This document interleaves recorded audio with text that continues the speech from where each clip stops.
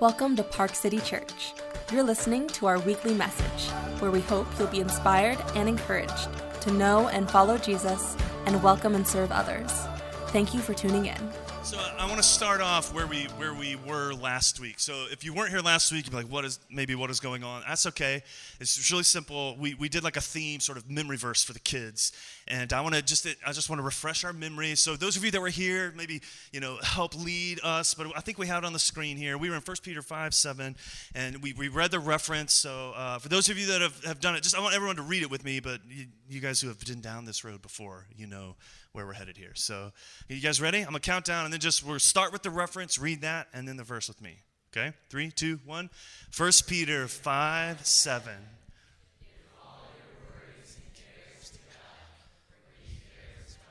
Yeah, well done. Give yourselves a hand. And that was, yeah. This half of the room is feeling proud of themselves. You guys, I don't know. Admission, right? This is a beautifully encouraging promise from God, and we reflected on it last week. We had some fun. We made some masks. Sort of the immediate context is this idea that you don't have to put on airs. You don't have to sort of live up to some standard. You cast all those cares to God, and you rest in His grace. And so we sort of said we take off our mask and we put on God's grace. Well, admittedly, we didn't sort of consider all of the context last week, and we're going to consider a bit of it maybe more explicitly this week. And the immediate context was read for us today from Tyler as we began in verse 5 of our reading this morning. And it begins, with a familiar sort of call in Scripture. Right? This is not new information, but sort of the second half of verse 5 begins with this call to clothe yourselves, all of you, right, with humility. Right, clothe yourselves, all of you, with humility, he says, toward one another. And then he sort of gives us the reason, the ground for that call, because he says God resists the proud, but is full of grace towards the humble. But that invitation, right off the bat, clothe yourselves with humility, all of you. Well, the all of you is important because in the immediate context, he's been speaking about sort of organizational structure. It's too strong a word. This was a new community. But the way in which the leaders of that community related to everyone else, and the way in which everyone else related to each other and to the leaders, and his language to them. So the language in the New Testament is elders, but the language to them is to all of you, regardless of sort of your role in that community, to clothe yourselves with humility in the way you relate to one another. This has been a theme over and over again in Peter. If you've been here for any of the previous chats about it, this is not new material. He's not sort of sneaking this one in at the end, right? He has said from the beginning, we're going to follow the example of a Messiah who refused to retaliate in kind when he was mistreated, instead responded in humility. And by following his example, that means a characteristic trait of a Christian community will be humility. As I sat with this passage in Peter this morning, I don't know how often that is true. Particularly with the question Peter addresses, how we engage culture. Could it be said that humility is a common characteristic of the Christian faith in the way in which we engage with and respond to the world around us? But it is a theme that Peter has said over and over again. He's gotten really concrete with it, specific. He said when you relate to civil authority, he's talked to servants and masters, husbands and wives. He's kind of these specific context where humility is a characteristic that because of Jesus, it's how we relate to one another. He's been a little broad, just kind of tossed it out as a sort of general instruction that as a community, we are marked by sort of humble generosity and love and hospitality towards one another.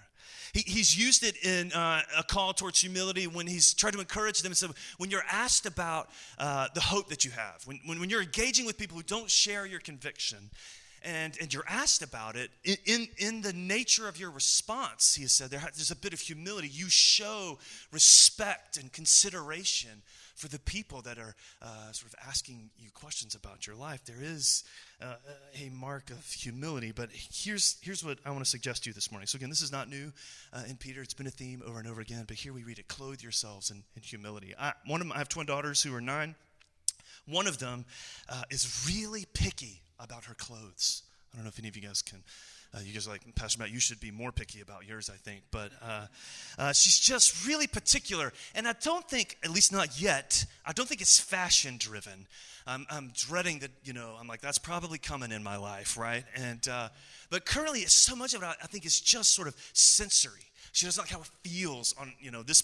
I'm just like, this pair of pants is exactly like the other 15 in your drawer, but it's like, it just doesn't feel right, And I can't wear those, right? It just doesn't feel right. Or this shirt, right? Just something about, so much of it is like, it's tactile and sensory. She's a sensitive kid.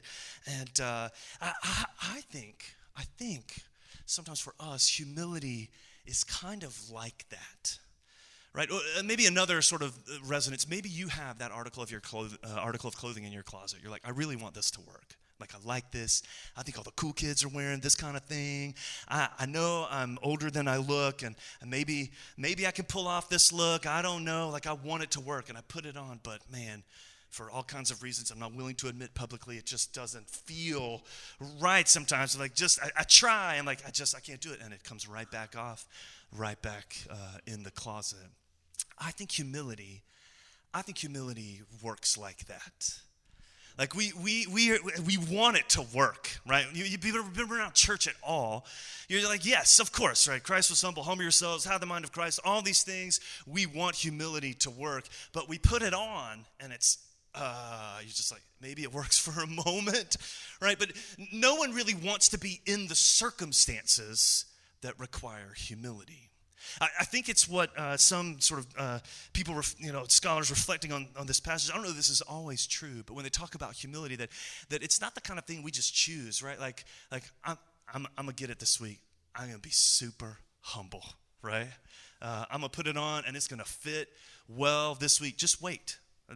Just wait. Next week, I'm gonna come back and have a story of how beautiful my humility was this week. Right? It doesn't work that way.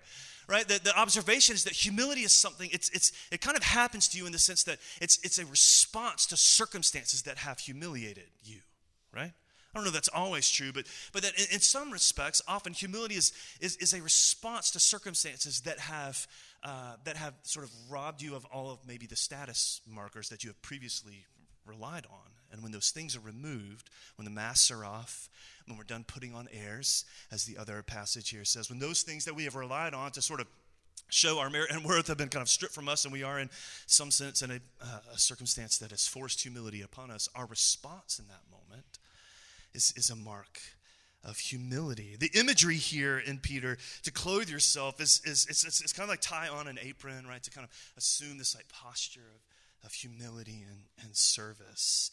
And I think it's interesting to hear the verse you read with me just a moment ago. To take all of your cares and worries and give them to God. He cares for you. That in the passage, that beautiful promise is actually a subordinate clause, right? We diagram the sentence here, and we'll just geek out on some grammar.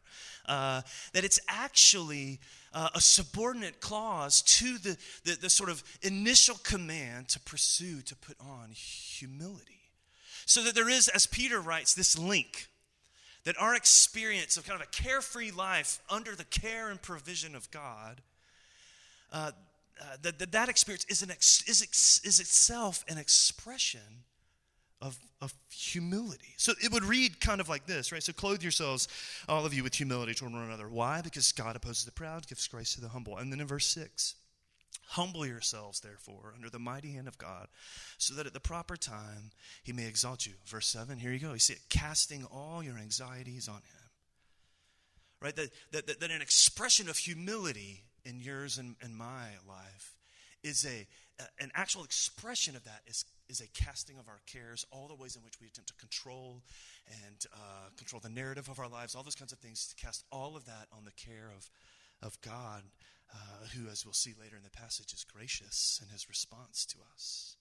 It's the move of Peter here. So this first call to be humble in our passage, what he's, again, to keep it in its context, is he's writing to people who are experiencing conflict and tension in their world because of their confession of faith in Jesus. And will be disruptive. Not always, right? He has said throughout his letter, there will be some who respond positively, who are intrigued, but at other times it will place you at odds with values and all kinds of things. And Peter is writing to encourage them that in the midst of that, when maybe previous sort of status markers of their lives have been removed and they now find themselves in places of tension, maybe places of marginalization, if you will, physically dispersed, even kind of driven sort of from their places of home, that when they find themselves in those situations, of all the ways that they could respond, he calls them towards a kind of humility that comes precisely from handing all of that over to God, allowing him to defend their status, finding now who they are in and through and from him, regardless of what the cultural context or the people around them may say. Right? Humility. Be humble, he says. Put on humility. I think it's an article of clothing sometimes that we want to like. And we want it to fit. But if we're honest, it's oftentimes a little uncomfortable. So that's the first command here in our passage. Just be humble, right? So just have fun with that, right? Go get them. Go team. Go be humble. This is the first sort of clear command here. But there's another one that comes in verse 8. All right, so I just this connection between our experience of kind of carefree life before God, knowing that he cares for us, is rooted in humility. Well, then Peter turns and gives us another command in verse 8. Be sober-minded and be watchful.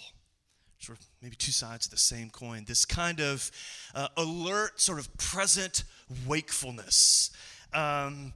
Which I think is interesting, again. So he goes on to sort of describe why that might be necessary. And we see his explanation here. Your adversary, the devil, prowls around like a roaring lion seeking someone to devour. So resist him, firm in your faith, he says, knowing that brothers and sisters around the world are experiencing something similar. So this call. So first it's put on humility, but then it's like stay awake.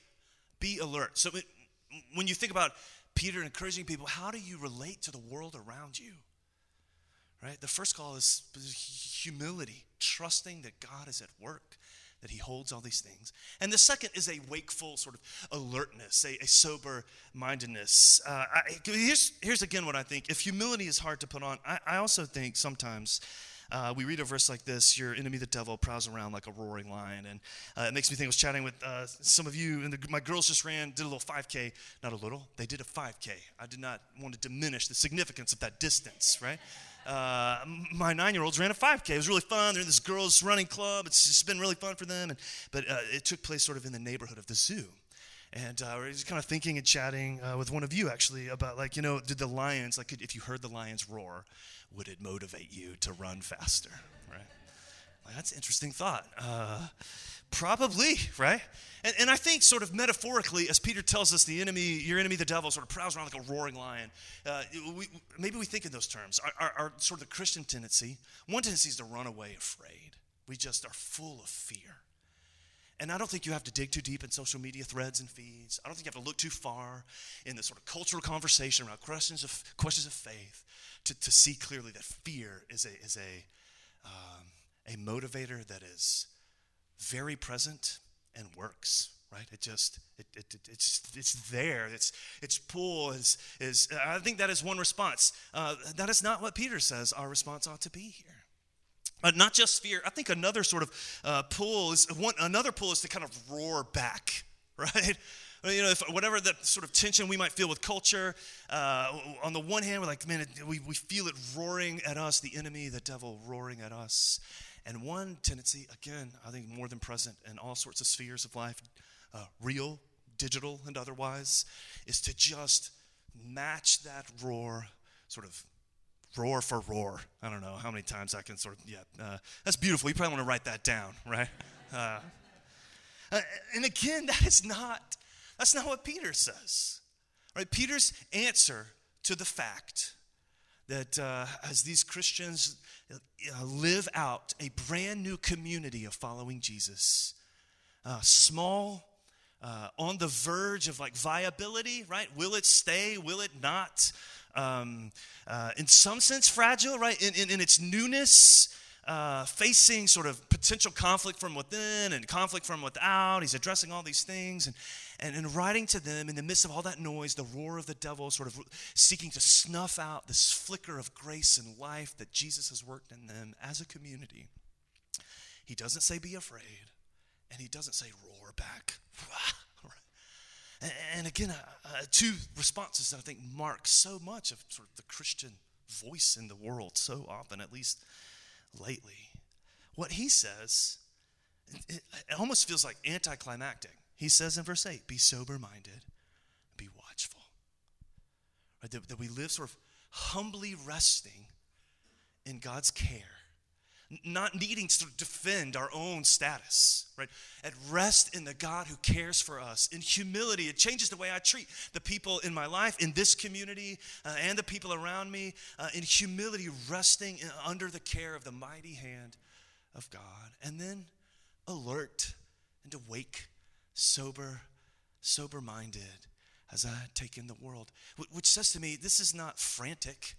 It's not a sort of panicking, frantic response to whatever you may perceive or see in the world. Nor is it a fearful, like running away, nor is it a sort of angry, like roaring back. It is a firm, almost you feel it in the passage, calm, assured stance in the grace and goodness of God that he is at work. It's where Peter lands, right? So we start in humility, experiencing God's care. We're reminded, yes, there's lots of noise in the world, but the call to us is to be aware of that, right? Not to check out and just sort of hands up, all right, right? Like, no, we live sort of tuned in to what's going on in the world, sober-minded and awake, but in a way that we are calm, feet planted, faith firmly rooted in God's grace, which is where he lands in verse 10.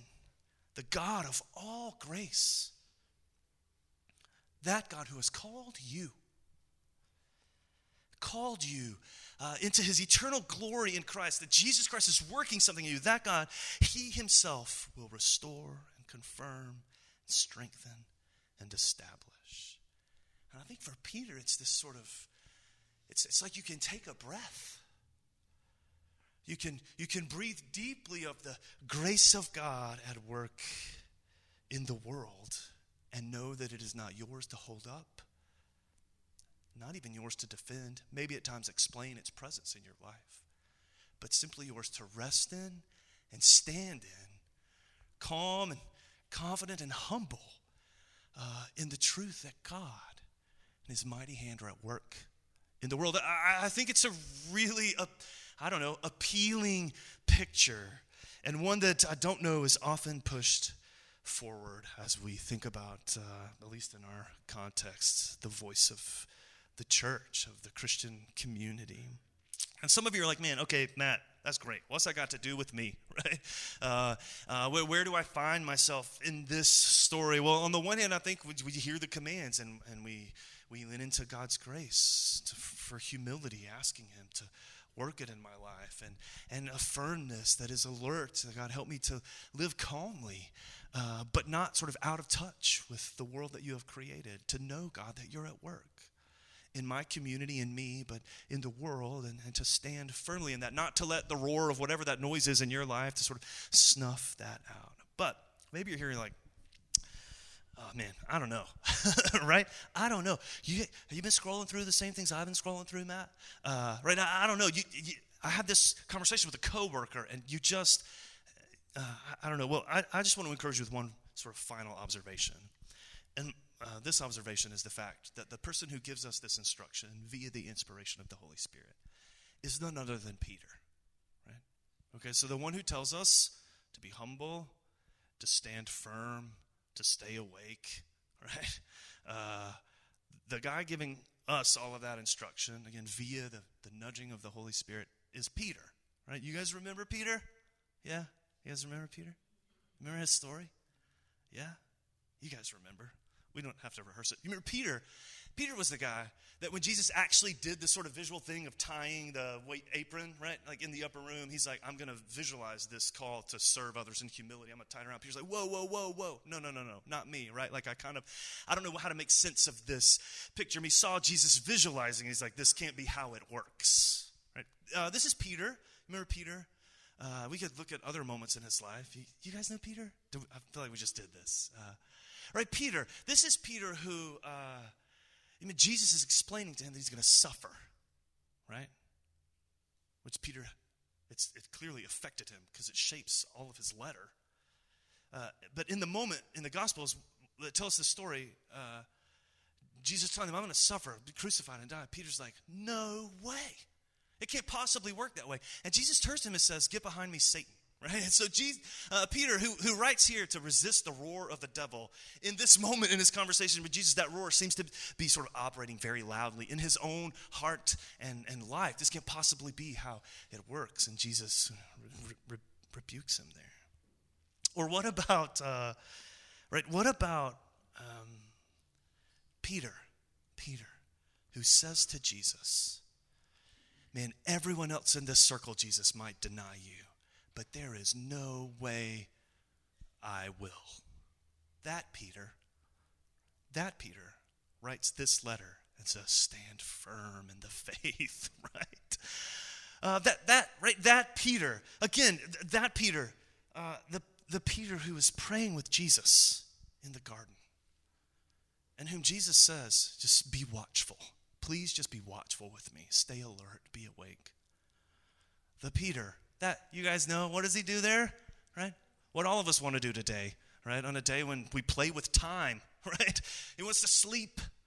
He falls asleep. That Peter, sleeping in a garden, that Peter writes this letter to those Christians and to these Christians.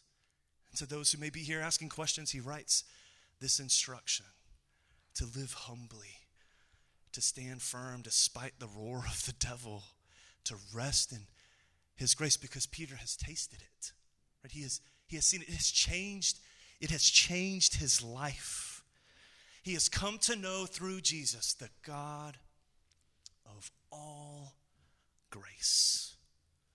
And that's the invitation to you, to me this morning. Right? That if God's grace can be on display in Peter's life in this way, it can work in your life and mine as well. Will you guys stand up with me? I'm going to close in prayer, and we're going to finish with a song that we hope, again, will help you fix your eyes on Jesus and God's grace to us in him. Will you pray with me? God, we love you, and we thank you. We thank you for your word this morning as it invites us into trusting you in your grace, God, that is at work in the world. Your grace that restores and confirms and strengthens and establishes, that frees us from the weight of trying and needing and feeling as though it is our responsibility to do all of those things, but instead invites us into trusting you. And so, God, I pray for all of us here this morning. God, all of us here, you know where we are in our walk with you. Jesus, you know where we need the clothing of humility to fit a little bit better. Jesus, you know where we are prone to maybe a frantic or fearful response to the world around us, and what we need is the calm assurance that lets us stand firm in your grace and work. God, you know where we are in all of those places. Would you meet us there? And like Peter, Jesus, like Peter, may we find there your gracious gaze that looks upon us and restores us, calls us again to service, cooks us breakfast, and invites us into, Jesus, a life again of following you. I pray for all of us here this morning. God, would you help us to find rest in your gracious work in our lives and in our world? And we ask it in Jesus' name. Amen. Will you sing with me? Thank you for listening to the Park City Church podcast. To learn more about our church and or to find ways to get involved in our community, visit us at parkcitykc.com or follow us on social media at parkcitykc.